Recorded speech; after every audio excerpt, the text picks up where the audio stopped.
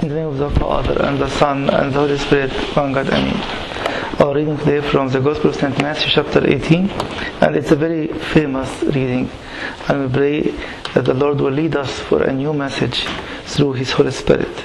So our title today is Converted or Drowned. So the Lord was connecting two things we couldn't imagine that He can connect both together, as we will see in a few minutes. So first of all, He was insisting and to say, unless you are converted, like this little child, you have no way to inherit the kingdom of God. So the first thing I would like to share it is the necessity of the conversion. He said, assuredly I say to you, unless you are converted and become as little children, you will by no means enter the kingdom of heaven. And then we think of it, why are you insisting that we have to be converted like children to be able to inherit the kingdom of God? And again he's saying it's a conversion. In many occasions we believe that this relationship with God is just, I have to be in the mode of doing certain things. I go to church on a Sunday, I fast at a certain time, I eat certain food on certain days, and this is how I could be a Christian. Here he is saying it's a conversion. St. Ambrose was seeing it that to be converted to be a Christ-like, and he was asking himself and telling us, who is this child that we need to be like him? Who is this child whose example is to be followed by Jesus' disciples, other than the one about whom Isaiah said, for unto us a child is born, unto us a son is given. It is he who said, carry your cross and follow me. Also it is in Peter, 1 Peter 2:23, who when he was reviled did not revile in return. When he suffered he did not threaten. And then again he is asking me and you this morning, are you ready to receive this conversion? Are you ready to activate it because you have already received it? Here what St. Paul is telling us in Colossians 2:12, you have started, but maybe not effective yet. Buried with him in baptism, in which you also were raised with him through faith in the working of God, who raised him from dead. He's telling us when he was raised from dead in day one, when we are baptized in day one, when we came to the church, he was showing us very clearly, this is the beginning. You have started a new life, you have started your own conversion. And then he's telling us in Acts 3:19, then pursue it, continue. In 3:19, Peter was preaching and was telling them, repent therefore and be converted, that your sins may be blotted out, so that times of refreshing may come from the presence of the Lord. So it's a series. Yes, I have been baptized years ago, but repentance is a status. Even the power of baptism is a status. It's not it's a continuous act. That's why I'm in need of a continuous conversion. And then my sins are always blotted out. Then I'm enjoying something else. Times of refreshing may come from the presence of the Lord. I believe that we are in His presence. We say in the song of Uru, Emmanuel is among us now in His glory with His Father and His Holy Spirit. Then St. Paul is telling us there is a confidence. If you are in this process of conversion, you have to obtain this confidence. Being confident of this very thing, that He who has begun a good work in you will complete it until the day of Jesus Christ. Surely it will be completed. Why? Because I have a confidence in the one who called me, the one who chose me to be buried with Him. He's calling me every day for repentance, blotting out my sins, new conversion, and it ends up with the fullness of refreshing times. And then in Matthew 18, verse 6, the Lord was connecting both of them. Now you are telling us we need to be converted to be like children or little children. Why now are you connecting this with stumbling others?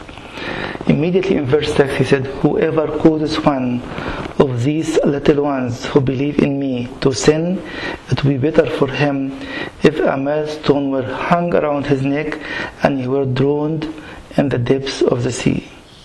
Why are you seeing it as so serious to stumble someone else? And what's the relationship between being a child, a little child, and then doing such thing against one of your children? If you go back to one verse before, verse 5, he was telling us, whoever receives one little child like this in my name receives me. He's showing us now you are not dealing with humans, you are dealing with me. If you are receiving anyone, if you are honoring anyone, if you are despising anyone, you are dealing with me in person. That's why when you stumble someone, you did it to me in person. That's why it's too big. St. Paul saw it very easily in his encounter with the Lord in Acts chapter 9 verse 4 and 5. Then he fell to the ground and heard a voice saying to him, Saul, Saul, why are you persecuting me? And then he said, who are you, Lord? I was killing the Christians, and I was persecuting and stumbling the Christians. I didn't come near you at all. But he is telling him, it was done to me in person. That's why when we stumble someone, we are stumbling him in Christ. We are devaluing this person who Christ died for him. And then again, we are not here to talk about ethics, but we are talking about me and you. Are we seeking the Holy Spirit to change our attitudes, not to stumble anyone, even with a word? Sometimes we are forwarding text or emails or sharing links. Is it to stumble each other, or is it for the glory of God?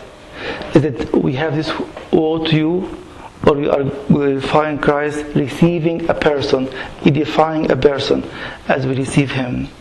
The way you are dressed, the way you are speaking, the way you are sharing even your thoughts, is it stumbling people, and you are seeing that you are free to do whatever you want? Is telling you now you are dealing with me in person in each and every occasion.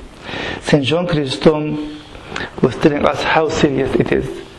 He was saying, by this punishment that man deserves for obstructing others, we learn the reward awaiting those who save others. The choice is too clear. Either you are saving others or stumbling others.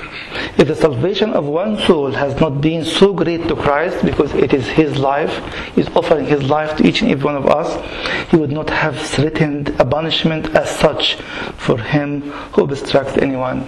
He is not fearing us, but he is telling us in every occasion, when you talk to someone, when you deal with someone, you have the opportunity to gain him as if you are receiving Christ, or to lose him and you are deserving this punishment. Let me conclude with you with these few words.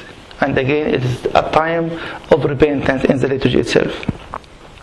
If you are parents, how important to bring your child up in the nurture and admonition of the Lord. It doesn't matter how old your child is, he wants to see a conversion. Some of us never heard of the word. Some of us rejected the word. Some of us don't believe it will come to my life. And maybe my son or my daughter doesn't have such conversion because they saw me going to church every week or every now and then. I'm the same person, same stubbornness, same sins, and there is no light of conversion. For teachers or Sunday school teachers, how serious and noble is your task to teach your child or our children, to show them how important to be in the likeness of Christ, to start this life of repentance, letting our sins a continuous conversion. And finally, for all of us, we are examples and role models, whether good or bad, and God will hold us accountable for the effect we have on them at work, at school, at uni, in the church, everywhere.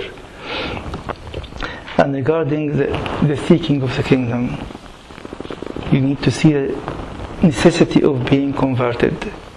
You need to see that the example of child like, as St. John Chrysostom was telling us, it's Christ himself, St. Ambrose, to entrust and humility, to be guided as to how we should serve God and how to serve one another. Finally, St. Cyril again is encouraging us for the Eucharist. Now you are going to be empowered. If you were a stumbling block for years, it's time to receive the power of conversion. It's the life of Christ. By what means can man on earth, wrapped in this, come back to incorruption? I answer and say this: dead body has to share in the power of the giver of life. It's God himself, descending from God.